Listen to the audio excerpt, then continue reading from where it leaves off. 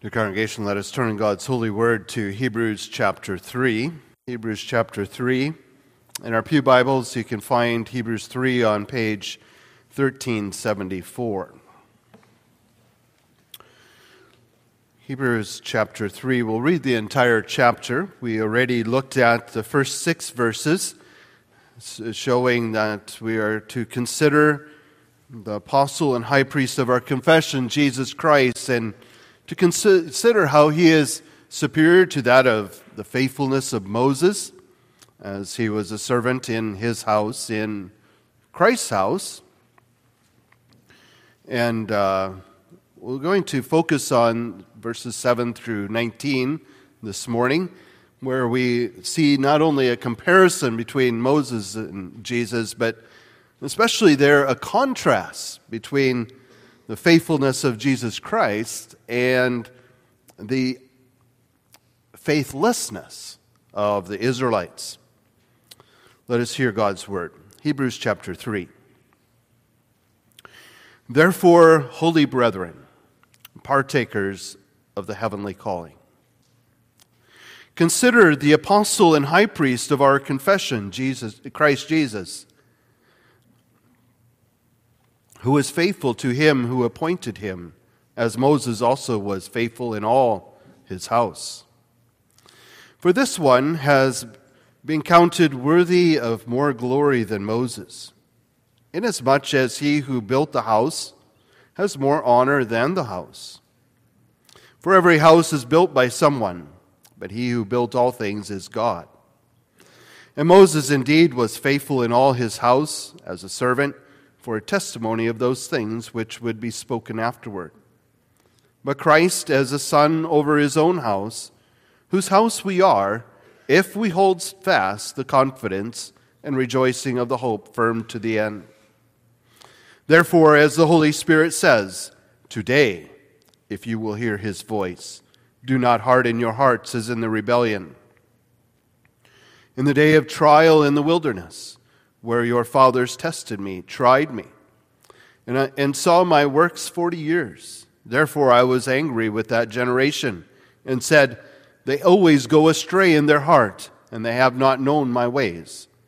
So I swore in my wrath, they shall not enter my rest. Beware, brethren, lest there be in any of you an evil heart of unbelief in departing from the living God.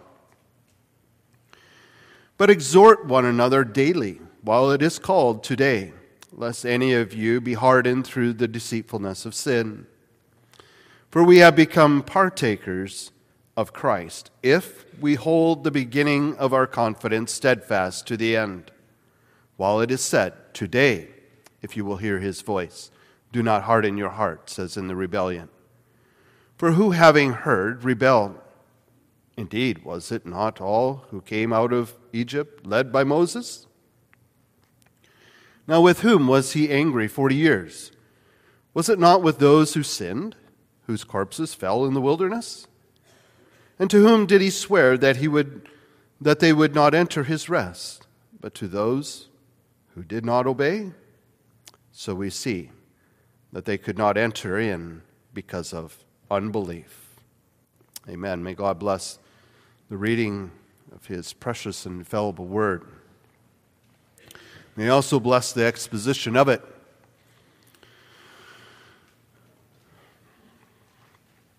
Dear congregation of our Lord Jesus Christ, as we have been considering in the book of Hebrews, the epistle to the Hebrews, that Christ is superior to all things, and we are called to hear him. Hebrews 1, we recognize that God in times past in various ways spoke to us and spoke to the fathers by the prophets. But in these last days, he has spoken to us by his Son. And therefore, in chapter 2, we heard that therefore we must give the more earnest heed to the things which we have heard. And in chapter 3 here, we recognize that we are to consider the apostle and high priest of our confession, Christ Jesus. And now as we begin our text in verse 7, we are also called to hear Therefore, the Holy Spirit says. And therefore, we are reminded is to probe us to ask a question. What is the context of this word, therefore? What has been said before? Yes, indeed, we are to consider Jesus Christ and his faithfulness compared to that faithfulness of Moses, even exposing how it exceeded that of Moses because he is the owner of the house, and Moses served diligently in really the house that Jesus Christ has been building throughout time. And we are also recognized, as we concluded that part of our sermon last time we looked at Hebrews in verse 6, that we also are God's house, if indeed we hold fast our confidence and our boasting in our hope. So that moves to a contrast of faithfulness and maybe even what we could call faithlessness. We are called to hold fast that confidence and rejoicing of the hope to the end. We are called to persevere. And in verse 14, that's picked up again. For we have become partakers of Christ if we hold the beginning of our confidence steadfast to the end. And as I mentioned last time, this comes up again and again in the book of Hebrews. We're going to see that most clearly when we look at Hebrews chapter 6, and we'll focus there on how that it really is important for us to hear, not only just to cause us to question in our mind, but even to give us confidence in the Lord and assurance in Him and everything else. So we need to remember the truth of this, is that we persevere because of God's preservation of us. He is the one who regenerates us. He's the one who gives us that new birth. He gives us faith. He gives us repentance. And He causes His saints to persevere by His grace. That doesn't mean that He causes His saints to be perfect in this life. By no means. But He gives them a perseverance in diligently guarding their hearts against sin, giving faith and hope and joy in the Lord and His salvation. And that truth is a real comfort for us, because without that truth, we would all fail, stumble, and perish. But we must also remember that we do the persevering. And we do persevere through God's means that He gives us.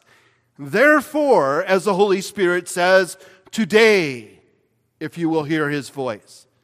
He gives us His word.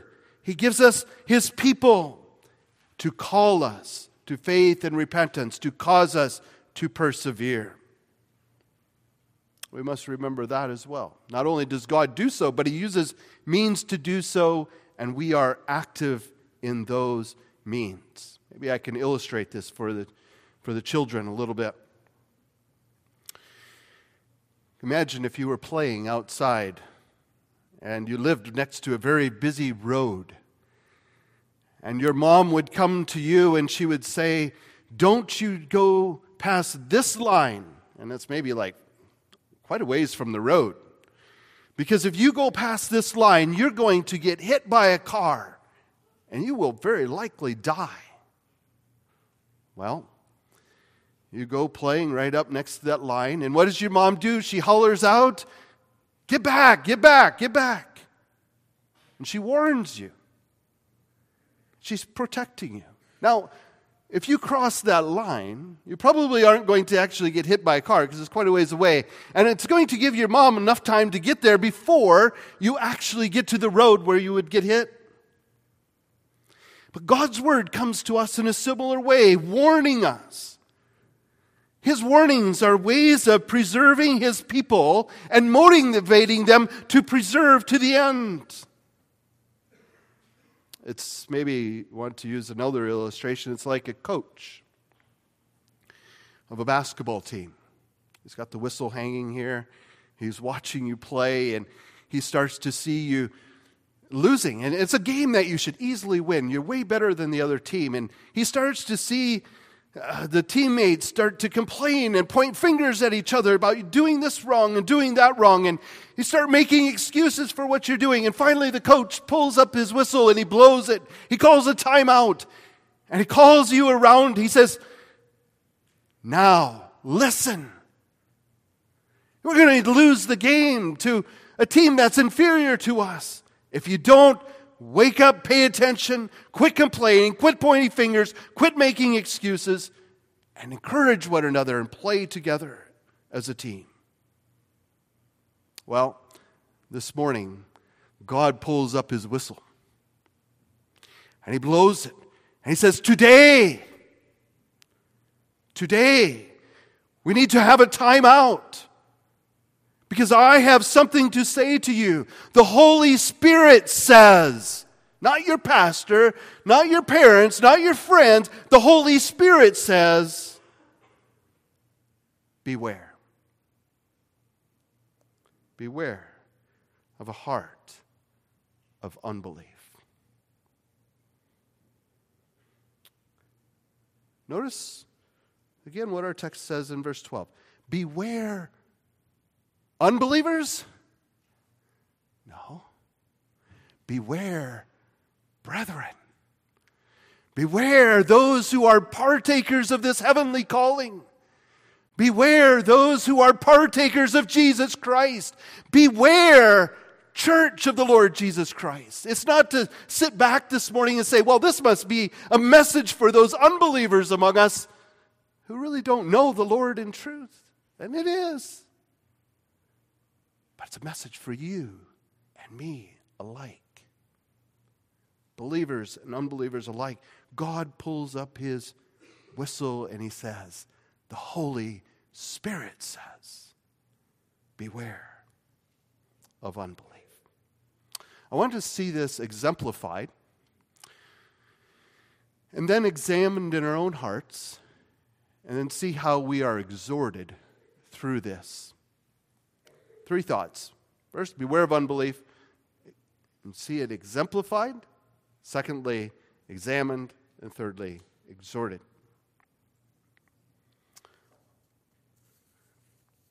In verse 7, the Holy Spirit says, and he takes us to Psalm 95.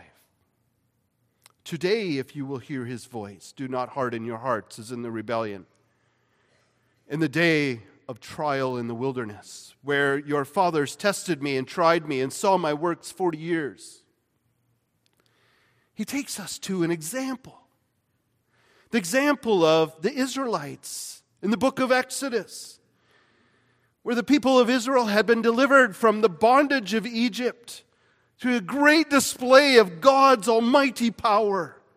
And as Pharaoh pursued them, the Lord caused the Red Sea to open so the Israelites could go across on dry ground. And the Pharaoh, who hardened his heart against God, saw the sea crashing in upon him and his chariots. You think, wow, the Israelites, they were going out of Egypt with God's mighty hand. They began well. A couple chapters later, chapter 16, we read that as they come through the wilderness, they're being tested and tried by God, and they're getting hungry. And they complained against Moses and Aaron in the wilderness. Oh, that we would have died by the hand of the Lord in the land of Egypt. There at least we had these pots of meat and we ate bread in full. But you brought us into the wilderness to kill us, that we would starve to death. They soon forgot the bondage. They forgot the groanings that they had in Egypt, and now we're lusting after the flesh pots of Egypt. What did God do? Well, he was very gracious, wasn't he? He gave them manna from heaven. Day by day they could eat. Well, that should be enough then to convince the Israelites of that God is with them, right? Well, Exodus 17 begins the same way. They continue on through this wilderness, and here now they are thirsty. Exodus 17, therefore the people contended, rebelled against Moses, and said Give us water that we may drink. Moses said to them, Why do you contend with me and tempt the Lord? And the people thirsted there for water and complained against Moses. And Moses cried out to the Lord, saying, What shall I do with this people? They're ready to stone me. That's how upset they were. Again, God graciously brings Moses to a rock, that he would strike the rock with his staff and water would come out from it. And the place was called Mesa and Meribah, which means testing and contention or rebellion. And this is what the author of Hebrews is picking up on, this testing of their time in the wilderness, of their trials, and how they contended and rebelled against God. But maybe we can understand, can't we? When we get hungry and thirsty or sick, we become filled with fear because, humanly speaking, we can understand this. But the evidence that the Israelites had been seeing pointed to a God who cared for them in all of their needs.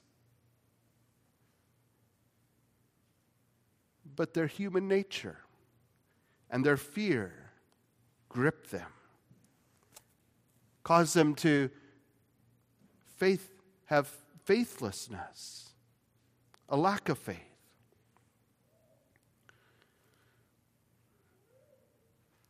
Rather than to obey God's command, they wanted a captain who would lead them back into the slavery of Egypt.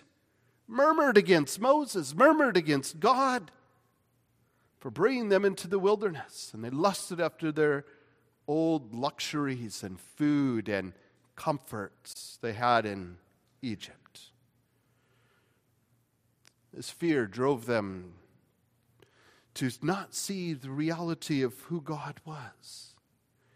And that gets exposed even farther in Numbers 14, with Israel's greatest revolt against the Lord, the greatest rebellion against Him. Where in Numbers 13, we know the story well, don't we, children? How a spy was called out from each tribe, and these 12 spies went and checked out the land of Canaan, the promised land, and 10 of the spies come back and they bring a negative report, a faithless report. What did they say in Numbers 13, verse 27? They said, We went to the land where you sent us, and it truly flows with milk and honey and is full of fruit. Nevertheless, the people who dwell in the land are strong, and the cities are fortified and very large. Moreover, we saw the descendants of Anak there. Giants were there. They even said later that the land was covered like grasshoppers in their sight. There were so many in their sight. They were afraid, filled with fear. The mountains became insurpassable.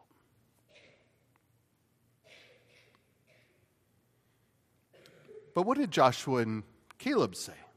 Well, Caleb quieted the people and said, Let us go up at once and take possession.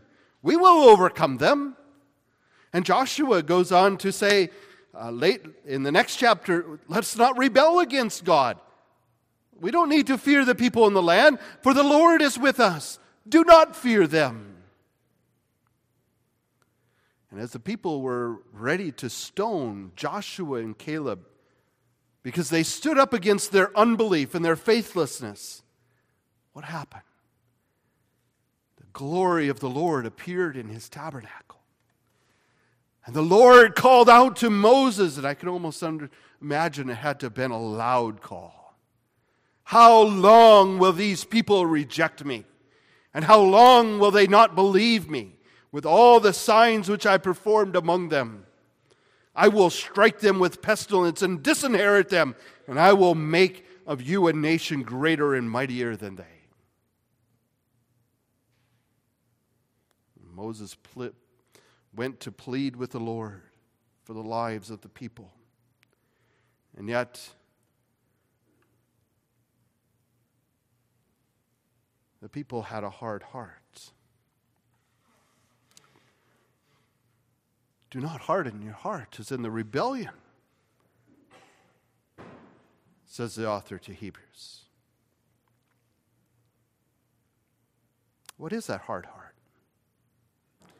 The irony here is Pharaoh continued to have a hard heart. He would see the works of God in the plagues, and he would harden his heart. And again another plague would come. But here, Israel is no better. Their hearts are hardened. We recognize a hard heart is the opposite of a soft and tender heart. A heart that surrenders to God in faith. And rather it rebels and says, I know a better way, and I will do it my way. I'm not going to do it God's way. I'm going to put my confidence in man and not in God. Despite all the evidence that I see everywhere of how God is bringing us out of Egypt, how He's opened up the Red Sea, how He's poured out manna from heaven, how water has flown from a rock, I will do it my own way. That's unbelief. A hard heart.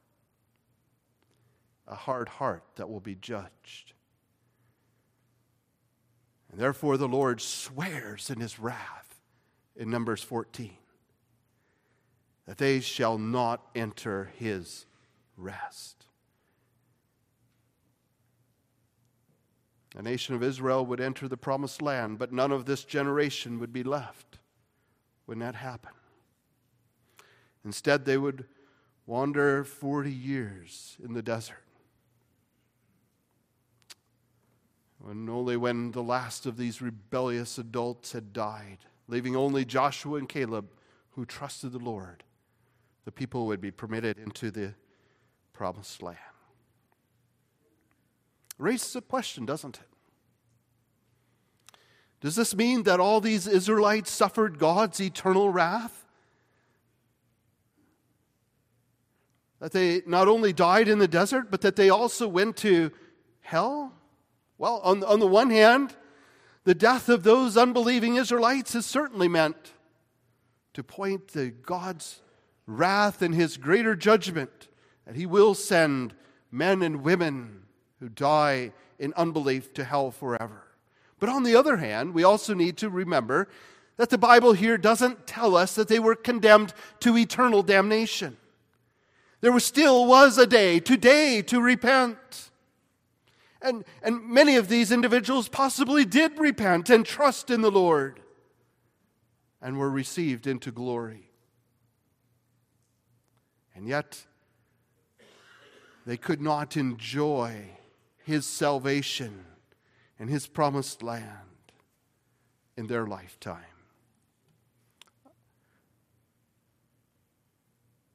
Doesn't God also do that for us sometimes? When we walk in unbelief and disbelief, and we need to pray, Lord, I believe, but help my unbelief, and we're deprived of the promises, we're deprived of the goodness of God and the grace of God in a life in Him and His nearness and His presence with us. Doesn't God also judge us? To bring us to repentance before it is too late, as He says, today. And it also reminds us that a good beginning doesn't necessarily mean a good ending. The reality is sprinkled throughout Scripture. There's warnings about Judas, who was one of the 12. There's warnings about Demas. There's warnings about Israel. In other words, there's no room to presume upon our status as a member in the church or anything else. There's no room to presume upon our good works. There's no room to presume upon anything or anyone else except that apostle and high priest of our confession, Jesus Christ, and to cling to Him in faith. To go forth in the confidence that Joshua and Caleb had. Confidence in God. A God who makes the impossible possible, and who says, fear not, for I am with you. You can go in my strength. That's the example we have from the Old Testament and the Exodus. But let's look at how that applies to us a little closer today as we examine unbelief for what it is. Do not harden your hearts as in the rebellion. You see, the Exodus is a picture of our spiritual journey, isn't it? Yes, we haven't been brought out of the land of Egypt like the Israelites have, but we have been delivered from the bondage of sin, of Satan, and the world, and are on the way to an eternal promised land. And this time in the wilderness, as it were, in our present life, is a time of trials. It's a time of testing. It's a time that's often riddled with afflictions and sorrows and pain. And we all have these questions come to our mind, don't we? Why does God allow all of these things to happen and go wrong in my life? Why do things need to be so difficult? Why do these tests and trials need to keep coming upon me? Well, the trials are meant for a purpose. God has His purpose in them. And we shouldn't shy away from them necessarily, nor should we go and jump into them. But we ought to realize that God uses them to manifest the reality of faith in our life, or the lack thereof. There's a clear difference between the testimony of Joshua and Caleb and the 10 faithless spies, wasn't there? They were presented with the same test. They saw the same people in the land. They saw the same fortified cities. And yet they came back with two very different perspectives. One of faith and the other of faithlessness. The testing distinguished it. It exposed the reality of faith and the lack thereof. Pink writes this in his commentary. Testings reveal the state of our hearts also. A crisis neither makes or mars a man, but it does manifest him. While all is smooth sailing and we appear to be going along quite nicely in our life, we need to ask the question, but are we? Are our minds stayed on the Lord, or are we instead complacently resting in His temporal mercies? When the storm breaks, it's not so much that we fall under it as that our habitual lack of leaning on God or walking in dependence upon Him is made evident.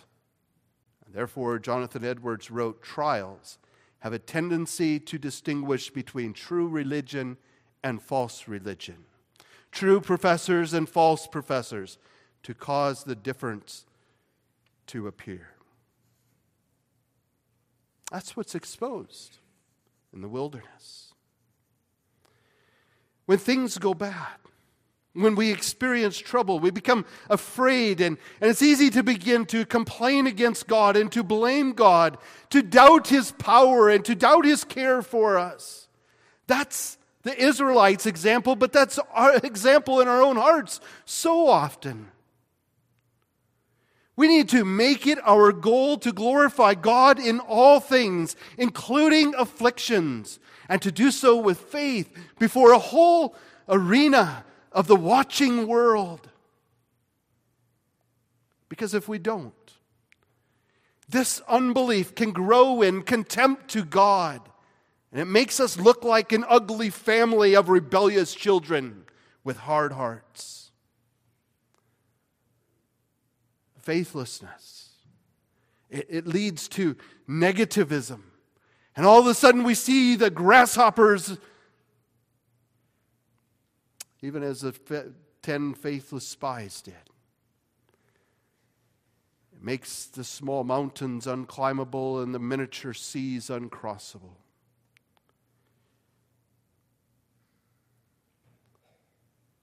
This negativism, it produces complaining. In Numbers 14, they complained, it said at least 4 times. Grumbling, complaining. Complaining is very clearly a flag of unbelief, a flag of ingratitude toward God out of an unbelieving heart, of being unthankful. Isaiah diagnoses this, especially in Isaiah chapter 1, how the people have gone astray in their heart. And because they didn't know God's ways, he says this, the ox knows its owner, the donkey its master's crib, but Israel does not know, my own people do not understand.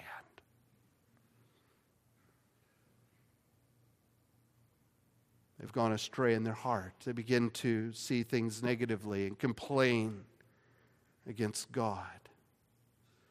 And that complaining, it leads to arguments and fighting as rebellious children. We're not left in the dark as to what a hard heart is in the Bible. As a matter of fact, a hard heart is simply a heart that originates out of a heart of unbelief, that despises God, and turns to very clear behavioral patterns. Negativism, complaining, fighting, rebellion.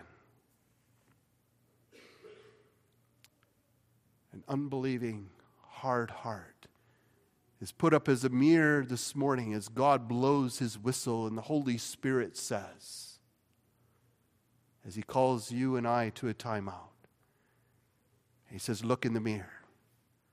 Do you see yourself? Do you see your heart?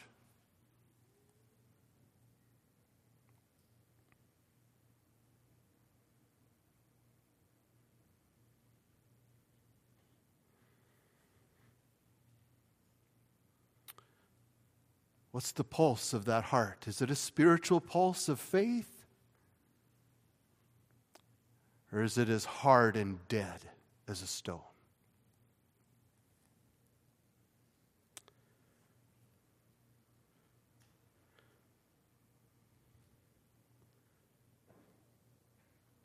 What's the remedy for a hard heart, if that's what you conclude? The remedy for a hard heart is one that needs to become faithful and tender and submit to God. And the only way that can happen is to know God, to know his power, to know his faithfulness. And to believe him and trust him in it.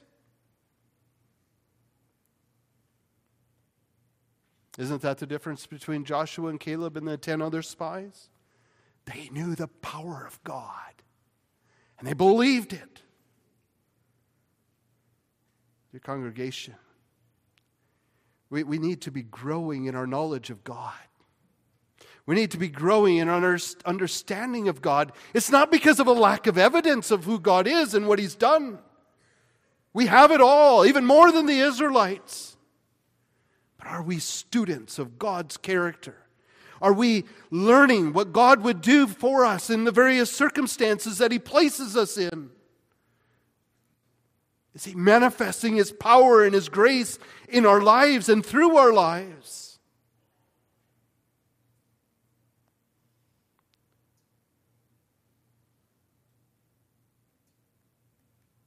You see, there's nothing more important than to be studying who God is, his character, and to get to know him better so that we can trust him more. You see, when we fill our thoughts with who God is, we learn to rejoice even in the midst of trials.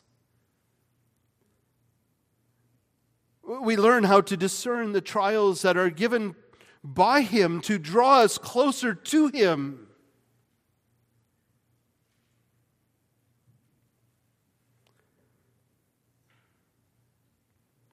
You see, so often we want a life of luxury. And we feel as if we're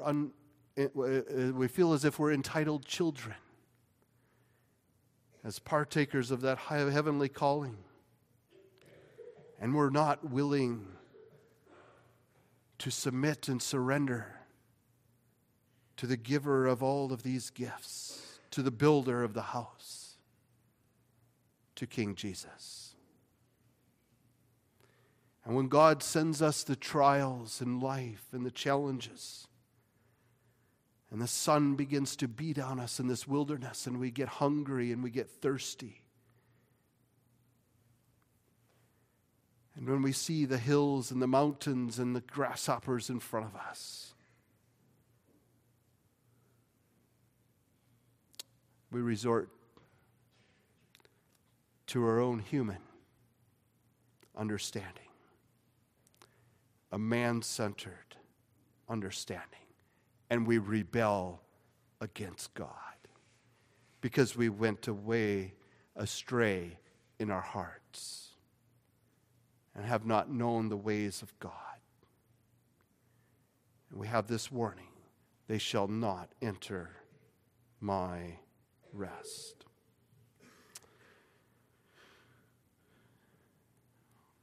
This morning we're advised, therefore, to hear this exhortation. Beware, brethren. Beware, brothers and sisters, partakers of that heavenly calling. And first of all, then, we're exhorted, as we see the exhortation that's set before us, we're exhorted to consider, in the context, the apostle and high priest of our confession, Jesus Christ. It's the apostle who's speaking, who's sent out. It's he who is speaking to us today in these last days. And he's speaking to us as a high priest, one who understands us, one who was tempted like us, as we find in the chapter before. If we have become partakers of Christ, and we hold fast to him in confidence, steadfast to the end, then we will know his salvation. But not only are we exhorted to consider Jesus Christ, we're exhorted to beware of an evil heart of unbelief, secondly. Beware, brethren, lest there be any of you having an evil heart of unbelief in departing from the living God. Beware, lest any one of you would be departing. It means to apostatize. It means to go away from the faith. It means to reject God. It means to say, his works are not powerful enough for me. That departing leads to ruin. Beware. If you also would have an evil heart of unbelief and depart from the living God, because what would it be to fall into the hands of the living God? We find that in Hebrews 10. It's a dreadful thing to fall into the hands of the living God.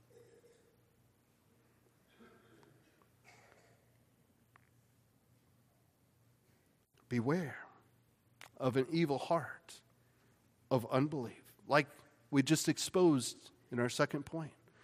We're exhorted to beware. Thirdly, we're exhorted to exhort one another daily.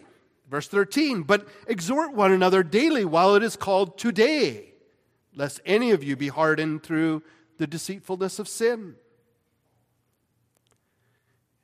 Having given that solemn warning, beware, brethren, he now exhorts us to exhort one another. What does that word exhort really mean? It's to come alongside one another. And it's to call out to one another. Just like I use that example of the mom calling out to the child that's getting close to the road. Come back, come back, come back. As the child gets a little closer, the mom goes out, comes alongside and pulls it back. That's what we're called to do for one another. You see, Christianity, using my other example, is not some kind of individual endeavor, but it's a team endeavor. It's a team endeavor. Team, apostle, and high priest of our confession.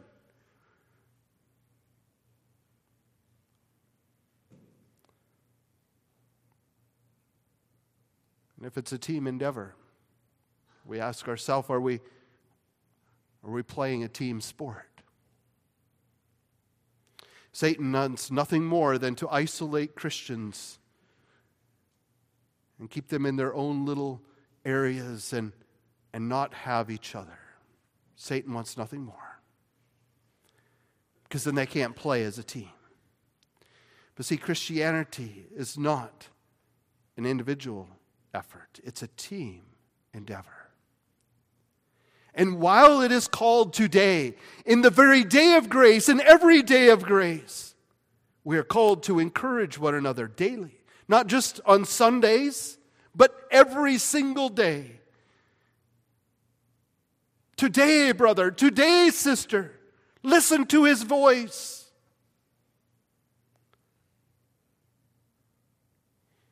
You know what happens when you have individual coals set out, and they're glowing red with heat and fire and passion, as it were. And you have these coals spread out. One coal's here, another coal's there, another coal's here and there. These coals die out very quickly. And they don't burn up with all the energy that there was in them. But you keep those coals together, and you keep them flaming together and heating one another. That's what's necessary in the Christian life. We need each other for mutual encouragement, so that Satan would not come in and steal our hearts through his deceitfulness. Maybe I can just ask the question. Not just if we gather together and encourage one another, but do we actually gather together regularly? Do we confess our sins to one another? Do we open our hearts to one another? Do we help expose the hardness and the unbelief in our own hearts to one another? And do we say, brother or sister, help me? Because I believe, but so often my heart is filled with unbelief. I need your help. Do we direct each other to the gospel? Or do we think the gospel is only for those who need to hear it once in their life, at the very beginning of their Christian life? No, it's not. What we do is we encourage each other with the gospel day by day. While it is yet today, hear his voice. He's speaking to us today of a good news of a crucified Savior for sinners who are filled with unbelief, who takes and smashes hard hearts by his power and his grace. He gives good news to sinners that he has conquered sin and he has overpowered Satan. And though we walk through this wilderness here below, we can encourage one another in the gospel to be guarding ourselves against the deceitfulness of sin. Exhort one another daily while it is called today, lest any of you be hardened through the deceitfulness of sin. You see, we have to understand that the gospel is given for sinners who are sold to sin, who are in bondage of sin, who recognize sin as no match for me. Satan is the great deceiver, and I have a deceptive heart. How could I ever fight against sin? Isn't that true? Jeremiah 17. The heart is deceitful above all things, desperately wicked. Who could understand it? And Satan himself is that great deceiver who's loosed into this world. Who sometimes even masquerades around this world as an angel of light. Oh, let's never be tempted to play with sin and Satan. Because combine this with the reality that sin itself is deceitful in its very nature. Even as sin advertises itself as pleasure and only delivers pain. You see, we are no match. And the problem of our hearts is that we are so easily deceived. And Satan is a deceiver who knows it and allures us by the deception of sin itself. We must realize Sin is no match for us. And sin isn't just something we do once in a while, but sin is a power. It's an evil enemy. It's like one commentator said, a pack of wolves surrounding the flock to see once if there's any targets he can pick off. That's why we need to be together, to encourage each other, to cooperate together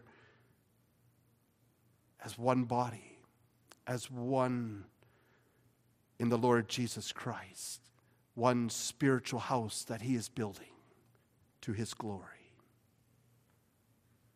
We are His house if we remain steadfast and confident to the end.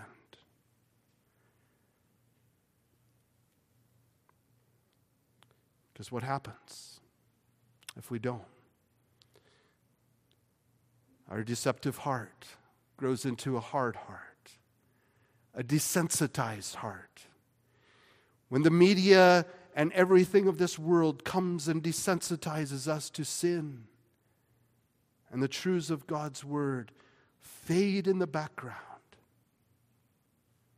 we are only left to fall into the hands of a more than willing adversary, to be clutched in the jaws of him who goes about like a roaring lion. But let's think about that. What happens when we exhort one another? When Christians are gathering together in prayer and Bible study and meaningful fellowship. Oh, what a bulwark that is against sin and Satan in this world and all of its deception. God uses His people to cause us to persevere by bringing the gospel, motivating us by the gospel, and even motivating us by warning against the judgments of God. Isn't that what we're also to exhort one another? Is to soberly reflect on the judgments of God. Verse 16 through 19, let's just read it briefly. For who, having heard, rebelled? He's asking questions. And he's answering them with rhetorical questions. For who, having heard, rebelled? Wasn't it those who came out of Egypt, led by Moses? He was saying, everyone who died in the wilderness, they all exited Egypt with great expectations. And he says, with whom was He angry 40 years? It was with these same people who had sinned and whose bodies are now corpses in the wilderness. They perished because of unbelief. And the third question, verse 18. And to whom did He swear that they would not enter His rest? Those who were disobedient. Those who rebelled because of unbelief. We can ask ourselves these questions as we hold up the mirror. Have we experienced the exodus, the spiritual exodus that there is in Christ into His house? Do we know Him as the only mediator between God and man? Is our confidence in Him, the apostle, the high priest of our confession? Are we nourished through His Word? Are we nourished and encouraged and motivated through the fellowship of the saints? Are we learning from the examples in the past as we travel through this wilderness here below to the eternal heavenly rest? If we do so, as partakers of Christ, as part of His spiritual building, we will persevere in faith and obedience, holding firmly to the end the confidence there is in Christ.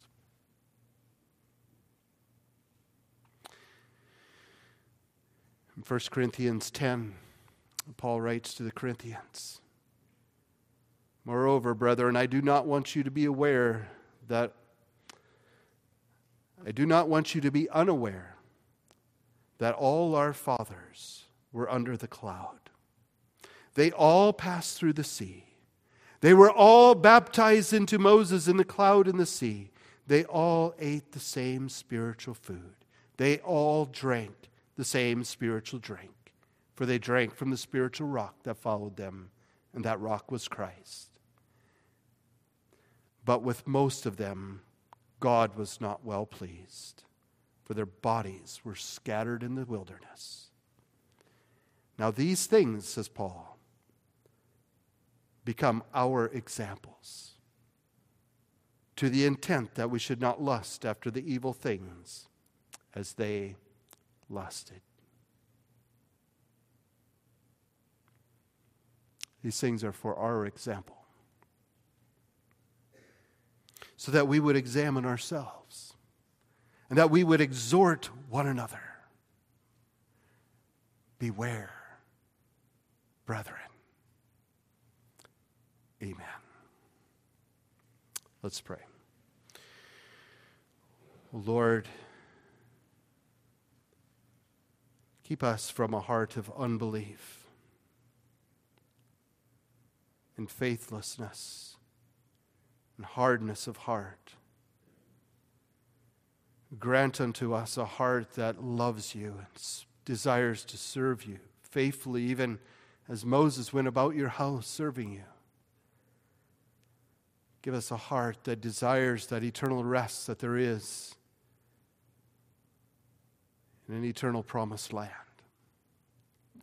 And go with us through this wilderness below, giving us spiritual friends, brothers and sisters, to warn us, to exhort us. Give us your word and continue to give us your word.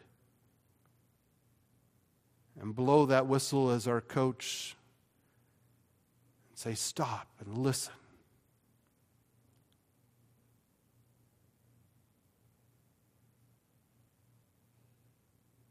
Lord, preserve us to the end. May it never be said of any one of us that we started the spiritual journey well and perished.